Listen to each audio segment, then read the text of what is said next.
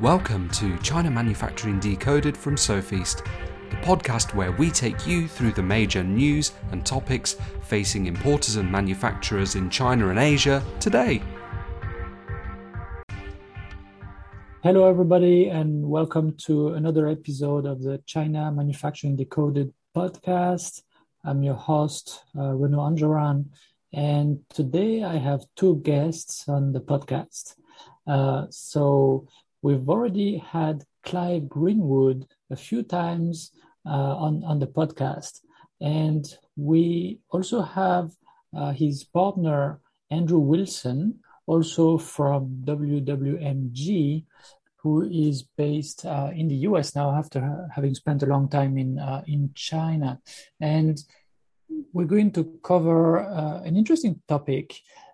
In most cases where a foreign customer works with a Chinese manufacturer, depending on who has the so-called design authority, who issues the specifications and so on, where does liability actually reside when things go wrong?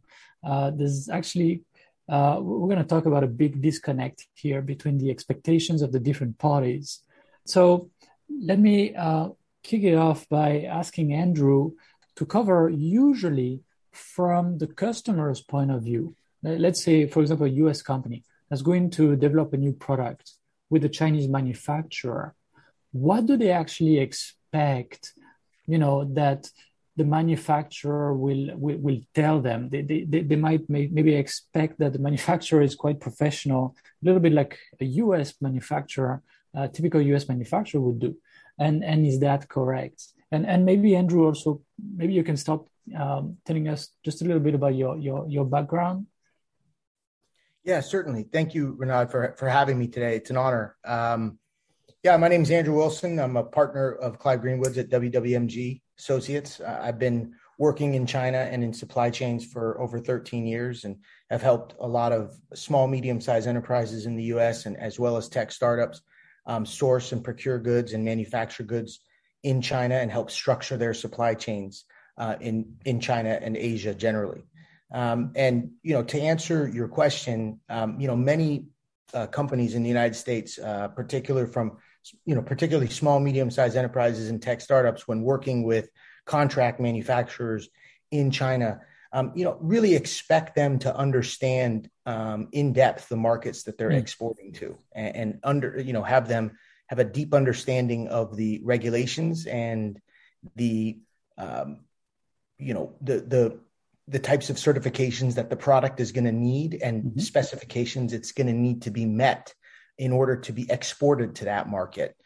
So many of these companies, smaller companies in particular, are very reliant on the manufacturer to provide them with the information they need to get their product through customs and to meet all, regulations of the market for that product.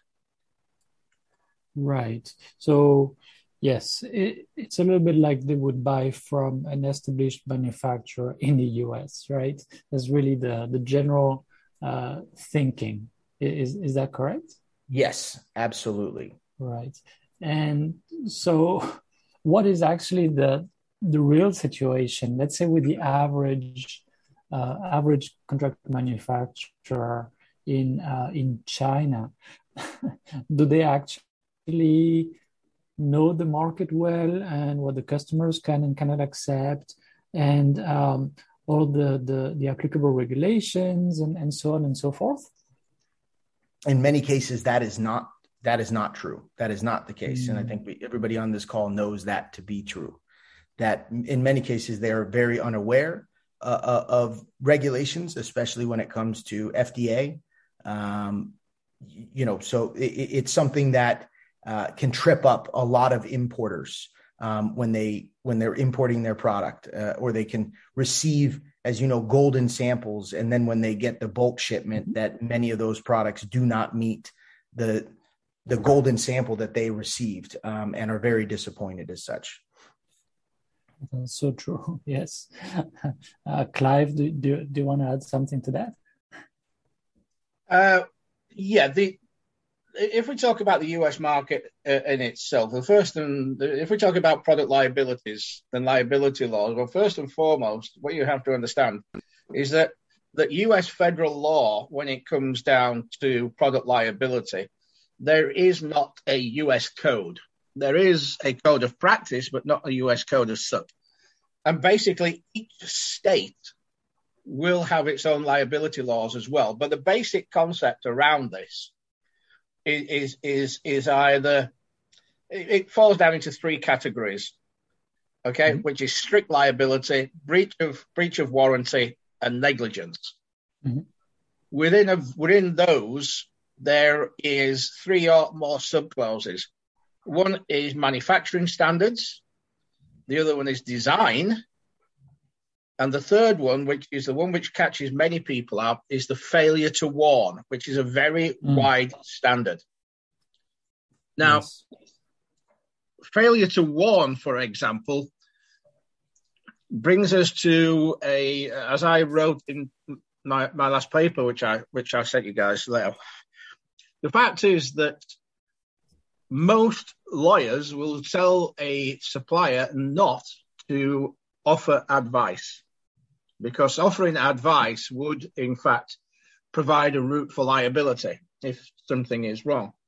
So the failure to warn and the normal general advice is tell people what it says on the box, but make sure that that's correct.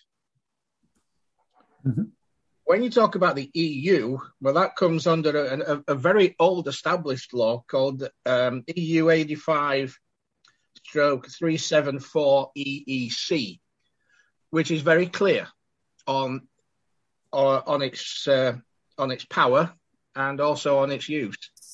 And that is that the person that brings the product to market is liable, and with no limitation. So if you are an agent, you are liable to the same as what the manufacturer is. And that comes down to who they can get their hands on.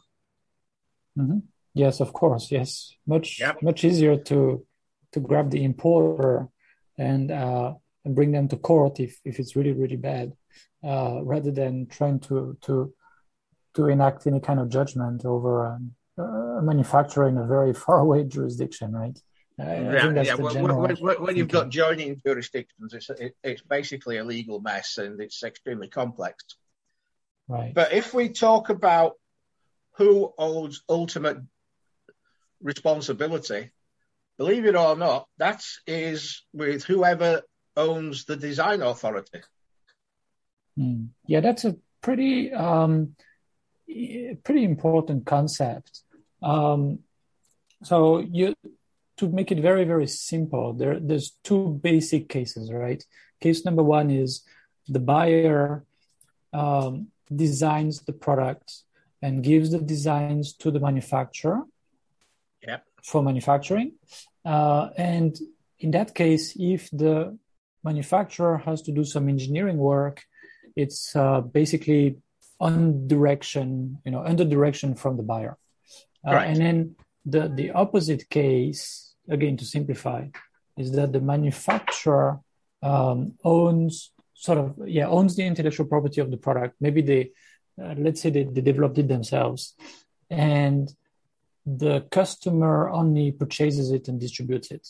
And in that case, the design authority resides with the manufacturer, right? So in this simplified situation, case number one, if something goes wrong, manufacturer is at fault. Case number two, if something goes wrong, the customer is at fault. Can we say that it's that simple? No. The problem comes in how each state law or national law interposes itself into the liability laws. Now, in most cases, if we took the EU case, for example, it doesn't matter who's at fault. The manufacturer will be at fault, or according to law, will be seen as liable. Mm-hmm. Now, importer. Yeah. No, the manufacturer.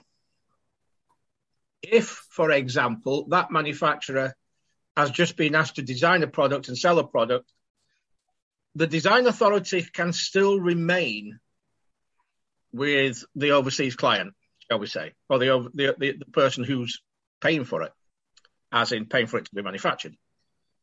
If the point is, if that person has to approve any of the design, then they are liable. If they don't have to approve the design, then the manufacturer is liable. Got it. Okay, so that's the key distinction here.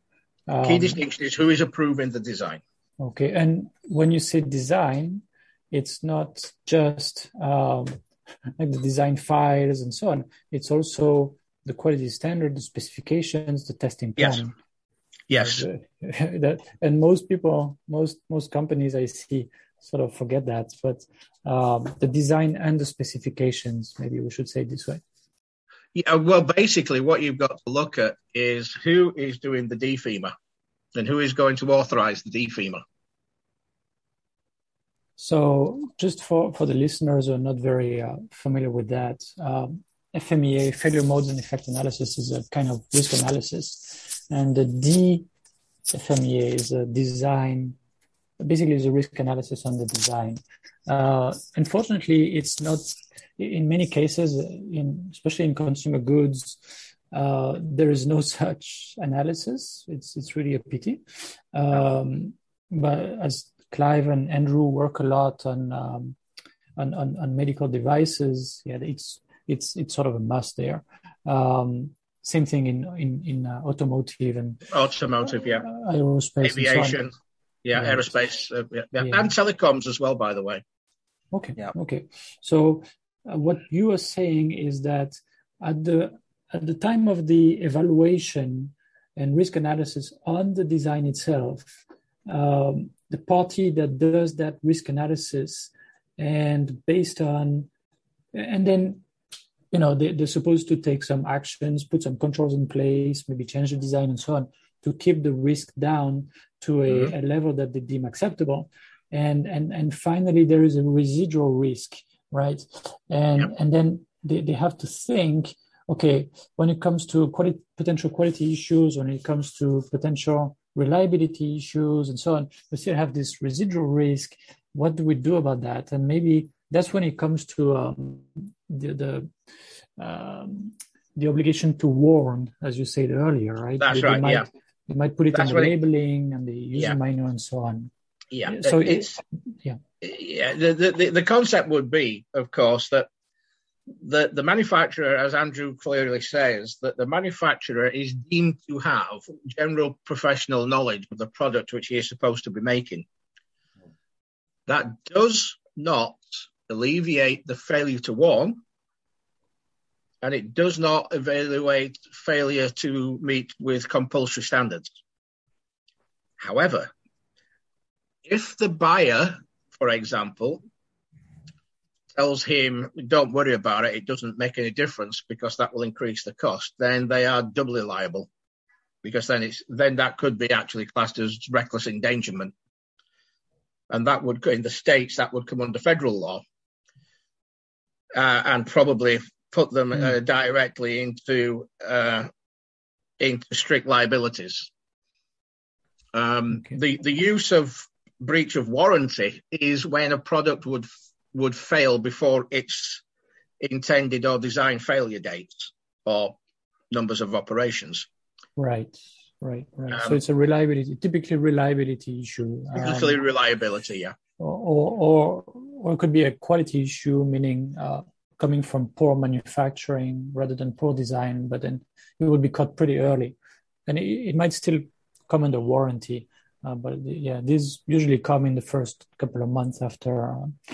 Now, an interesting point here, Renaud, is that when you're talking about the design, you're also talking about the component and the component design as well. Oh, yeah, absolutely. Picking the right components is part of the design. Yeah, definitely. Yeah, That's right. Now, many many buyers rely on the contract manufacturer to work with their upstream vendors to supply those components.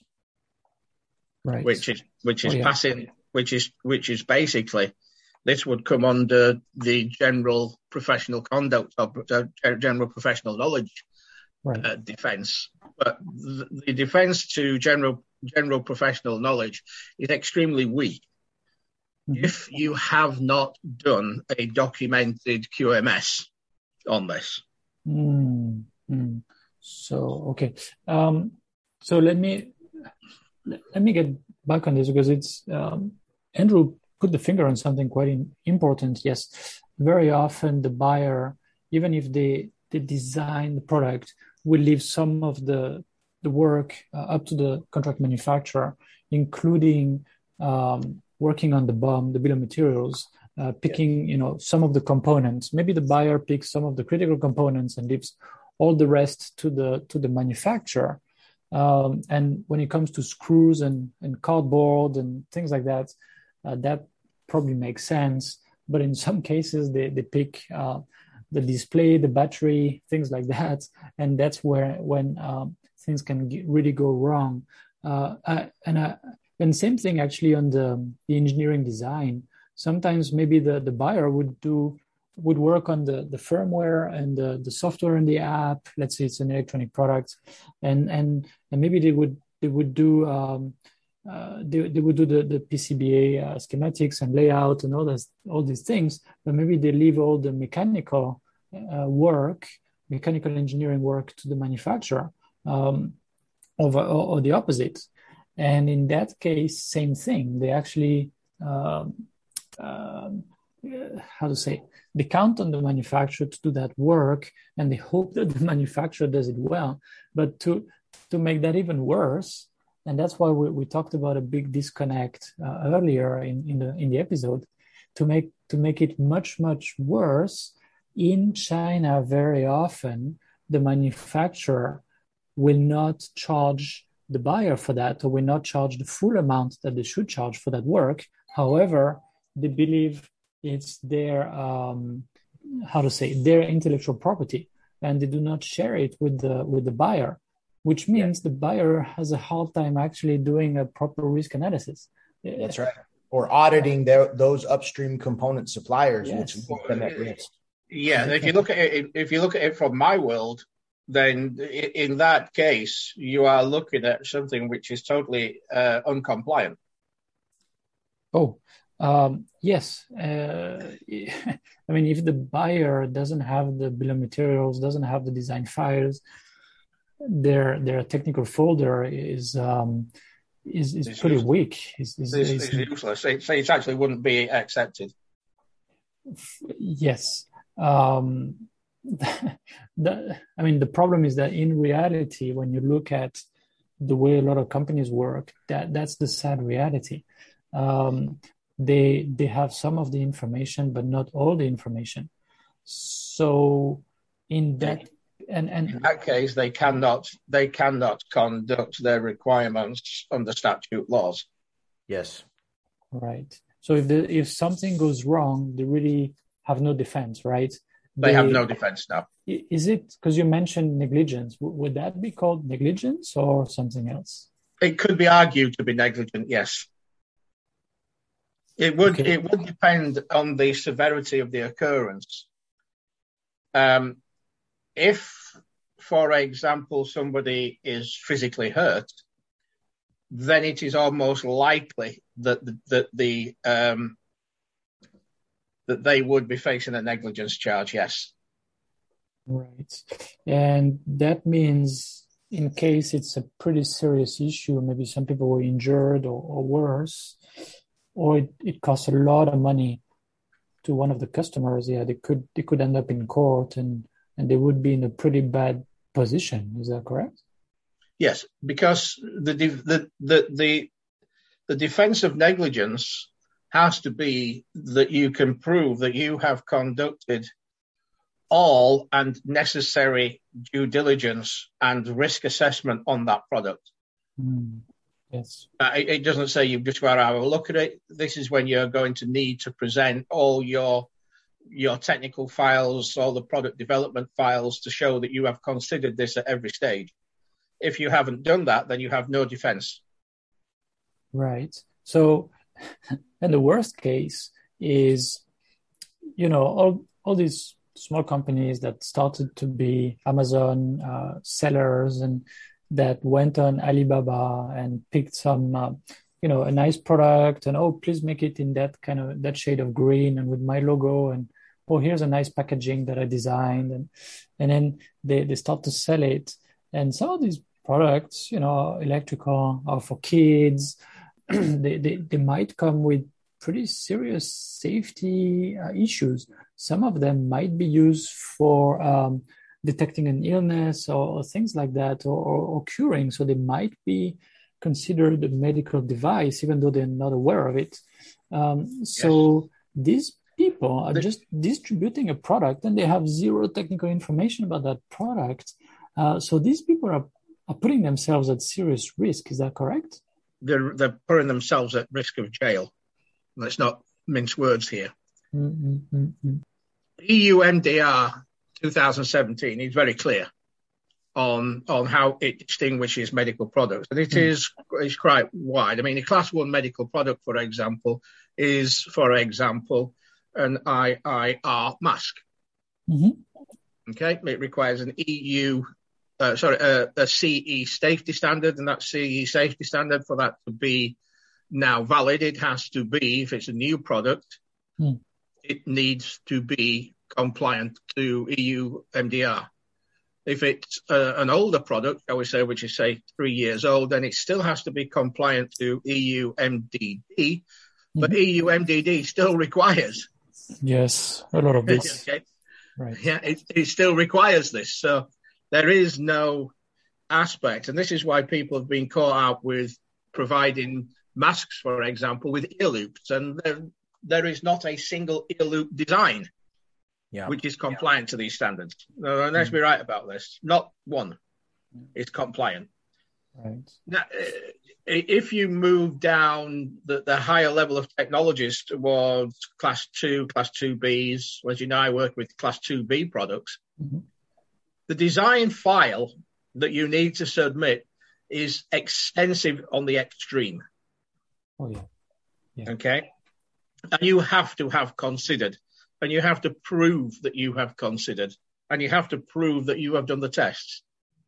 Now, as Andrew says clearly, if you are a startup company trying to move into this space, there is an enormous, rightly so as well, an enormous cost which has to be incurred. Now, from a compliance point of view, if you cannot afford that cost, you shouldn't be making that product. And you sure as hell should not be supplying that product to a regulated market. Oh, yeah. No, definitely. So, yeah, when it comes to anything that comes under the definition of a medical product, definitely there's a very long process. It does cost a lot of money. And it will take a long time to put it on the market in a compliant way. So that's clear. If you provide automotive parts to General Motors or Volkswagen, same thing. You're gonna have to follow the advanced quality planning process. And you're going to have a PPAP to follow and things like that. It's going to take a while. Also, it's going to take a lot of engineering work. Okay, let's go back to more general consumer goods. Some of them, as I said before, are electrical. Some of them are for kids. Some of them are maybe for use in a critical application somewhere in the field for a business customer or utility customer and so on. When it comes to these products, they might not be regulated as tightly as, let's say, medical products. However, let's try to give a few action items to companies that are starting to design such a product, right? And they want to make sure that they have all the design files and so on. They have to make sure that they have an idea about the risk and that they do the right testing and that they keep all the right records and everything. So where should they actually start it's it's going to take them a while. It's going to take a specific budget. Would you recommend, in general, that they go to a Chinese manufacturer, early, and that they start working with that Chinese manufacturer on the development? Or No. would you suggest that in general? Yeah. So what would you suggest? Well, the first thing I would always recommend is that the very first action should be a post-market surveillance report. Sorry, a pre-market surveillance report. That's the first thing. And in that, you're going to find out exactly what standards the product is going to be applicable to. Yes. Without that, you don't know where you're going. Right. Initial planning, right? Initial planning. The initial planning start. Part of your pre-market surveillance will be, and that's quite easy. You can look around and see other products which are of a similar type, shall we say. Right. And say, right, okay, this standard, this regulation, or this directive will apply to this product. And at that point there is where your design would start. Yeah. Mm-hmm. Yeah. Okay. What about also looking at maybe customer specific requirements and things like that, right? That's part of your that's part of your pre-market surveillance. Yeah. Yes. At the same time. Yeah. Okay. Yeah. So that file is quite extensive. I sent you a copy of one the other week. Our post and pre-market surveillance processes. Yeah. At that point, when you know this, you can start the conceptual design. Mm-hmm. When you have the conceptual design and you have got at least an understanding of what regulations are going to be applied to the product, at that point then is when you could engage a supplier. Because part of that surveillance that you're going to have to do, this is even before you get to the point of asking for requests for quotations, you have to have the product very well designed or defined, should I say, in terms of regulations and laws and applicable standards before any type of pricing can begin. Yes, definitely. And not to mention that you might have to work with certain types of manufacturers that have certain certifications, and you should definitely avoid talking to anybody else. Yeah. And you should certainly verify that those certifications are legitimate through various government online websites, and verify that those certifications are real. Yes, because if those certifications tend to be not real, it's irrespective of who was at fault. If a product went wrong or went to error and caused injury, for example, and the investigation showed that the people that you bought this from or the people that's made it for you do not have the necessary certification and authorities, that's bad. Yeah. If you find out that you've been given a certificate which turns out to be not correct, being kind, you would be liable, not them. So before you start exchanging any kind of information with new suppliers or anything in the details anyway, do your due diligence, right? Do your due diligence. Do your supplier quality management actions. Yes. Spend the money to save you a lot of pain in the long run. Oh yeah, because I think it's pretty clear. We can say that picking the wrong supplier will be extremely damaging to the project, to the point where the whole project might fail, or it might have to be restarted 1 year later or 2 years later after a lot of money has been thrown down the drain. Would you say that? Yes, or you could be faced with a complete product recall as well. Yes, if you actually go through production and put it on the market. Yes. Yeah, absolutely. Okay. And that could cost thousands and thousands and thousands. Right. So if I recap, first do your initial planning to know what regulations or standards apply. Make sure you know exactly what the requirements for the customers, for the users and so on will be, and then do, as you say, the conceptual design. What are the features going to be? How actually would it work? And I would say, as much as possible, do all the initial design yourself, because when you're developing the conceptual design, that's really not the strength of the manufacturer. When you it's much better to work with a good industrial designer, make sure it looks good and can work as it's supposed to be. It will force you to clarify so many of the specifications and the details of the product and things like that. And manufacturers are really not experts. They really can't contribute much to that. Would you agree with that? Yes. Absolutely, I would. Yes. Then, go ahead. No, please, Renat.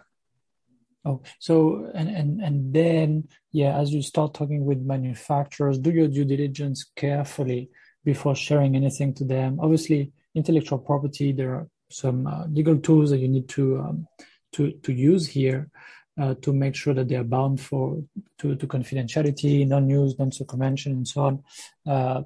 Make sure if they start to do some of the development work, also that there's an agreement on that, and who will own the resulting IP, whether you can pull the molds, if there's some tooling, for example. There's a lot of considerations here. Maybe we don't need to go into that. But if we stick to product safety, let's say you're doing some development together with the manufacturer, what do you need to do? I think it's pretty important to have a pretty clear plan for the verifications and validations, the different types of approvals that the product design has to go through before you even think of going into manufacturing. Absolutely, there is, yes, and that's why an understanding of the state laws and regulations and directives is important, because that is where you're going to define your route to market. Right. Yes. So if the applicable regulations do force you to have certain types of approvals, of course you have to do that. But let's say you're designing a product and there's no such stringent type of regulation when it comes to design and development. They don't really force you to do anything in particular.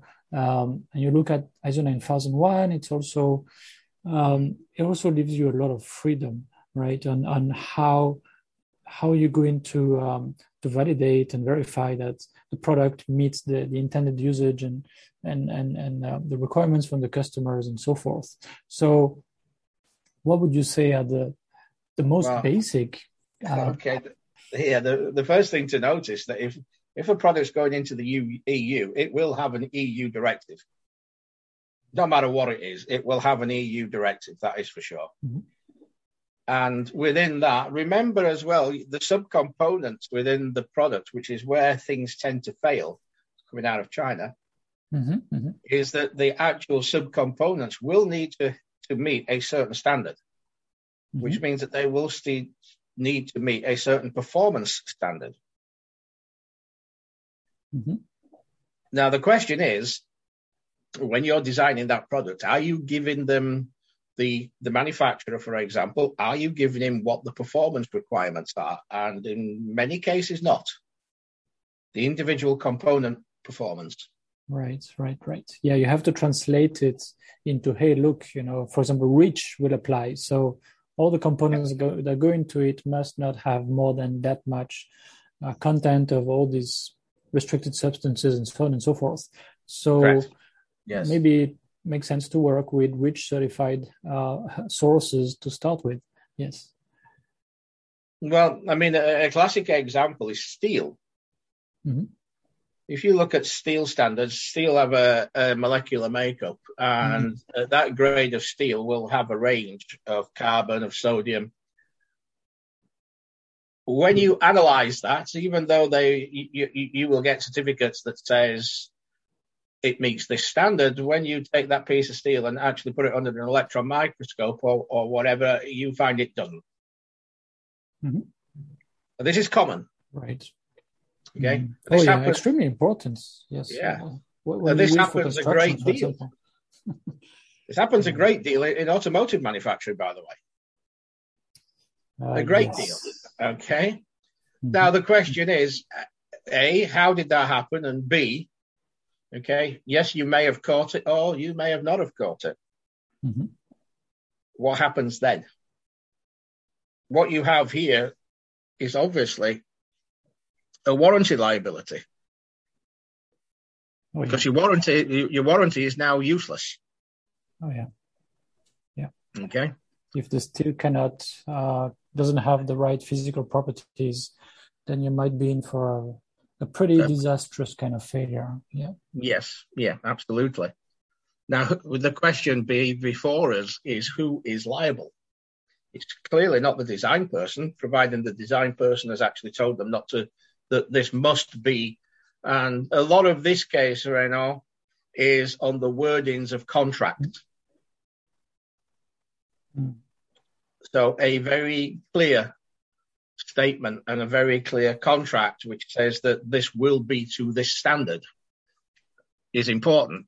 Now, if that happens, that you have clearly said, this is why you would have a PPAP, for example, or certainly the AQPQs, which would define what it can be.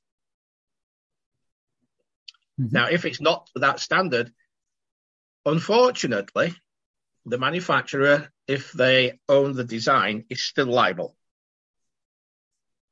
Mm-hmm. Okay, under EU law, he's still liable, and same as well under US law as well, because that comes under failure of manufacturing. Right. Okay. So that's really related. Basically, everything that you've told us so far is that the specifying, the requirements very clearly and very well is really extremely important, because then you know what to request from the component suppliers, from the manufacturer, and so on, and you actually already know how to test it. Would you agree with that? Yes, because if you know this is your only defense against product liability. Right. And when we say requirements, so again, they can be about the components, maybe the grade of steel or the amount of certain substances that they have, and maybe their physical properties and so on. It's about the manufacturing process. It's maybe about the design of the product itself when it comes to reliability. Is it going to withstand all the stresses during the expected lifetime? Without leading to certain kinds of failures that are related to safety. It's very, very wide, right? So obviously we cannot cover that today, but I'm trying to get at a general conclusion that really people can note, can record in their brains, is that if you want to have safety products, you want to avoid any, you want to reduce your risks when it comes to liability on the products that you put on your market, you have to make sure that the requirements in terms of applicable standards, in terms of everything, the use of the product, how it works, what the performance, and so on and so forth, you have to really spend actually a lot of time defining that in advance and have a very strong plan. And then from there, if you stick to your plan, and you make sure that what you required is what you're getting, then again, if your plan is good, your liability will be greatly, greatly reduced. Okay, Is that correct? If I summarize it, that's correct. That's correct. Yeah, okay. Certainly, and a lot of that also goes with correctly selecting your supplier from the start to make sure that they have those capabilities, that they have the equipment needed to test those those functional requirements, and making sure that they are capable of manufacturing your product to the applicable standards. Oh yeah, absolutely. Otherwise, you're sort of forcing them to subcontract to some other workshops, and maybe they will not give you visibility over that. And yes, you touch on an important point. If they have the testing equipment in-house, at least for some of the tests, then that allows you to request, maybe you send your own staff to do some work there with their equipment and record the data, or you require the manufacturer to do the testing and give you the records, and then you can do these as a combination together with some external testing, right? Yes. So it's all about cross-checking. Cross-checking and validating their work. Absolutely. Exactly. Yeah. Yes. Okay. Wow. That's quite useful. I think we did a nice job of covering this topic, and thanks, Clive, for research. No problem. For the research you've been doing. That's helpful. and thanks, Andrew, for coming on the podcast. We'll be happy to get you back if you'd like. I mean, we'll talk about that. I'm sure there will be other opportunities. So yeah, again, thanks so much. And for the listeners, I hope that I'm sure that's been helpful. Actually, I'm pretty sure about that. I hope that you had some takeaways and some action points. You will hear from us next week in the next episode. Thank you. Thanks again for listening to this podcast, brought to you by the Sofeast Group. We're on a mission to provide you with everything you need to manufacture effectively in Asia, including inspections, auditing, new product development support, contract manufacturing, 3PL warehousing and fulfillment, and much more across Asia's key manufacturing areas. Visit us at sofeast.com, that's SOFEAST.com, to learn more and get help. If you've enjoyed the podcast today, please do rate, review and share, because it will really help others discover us too.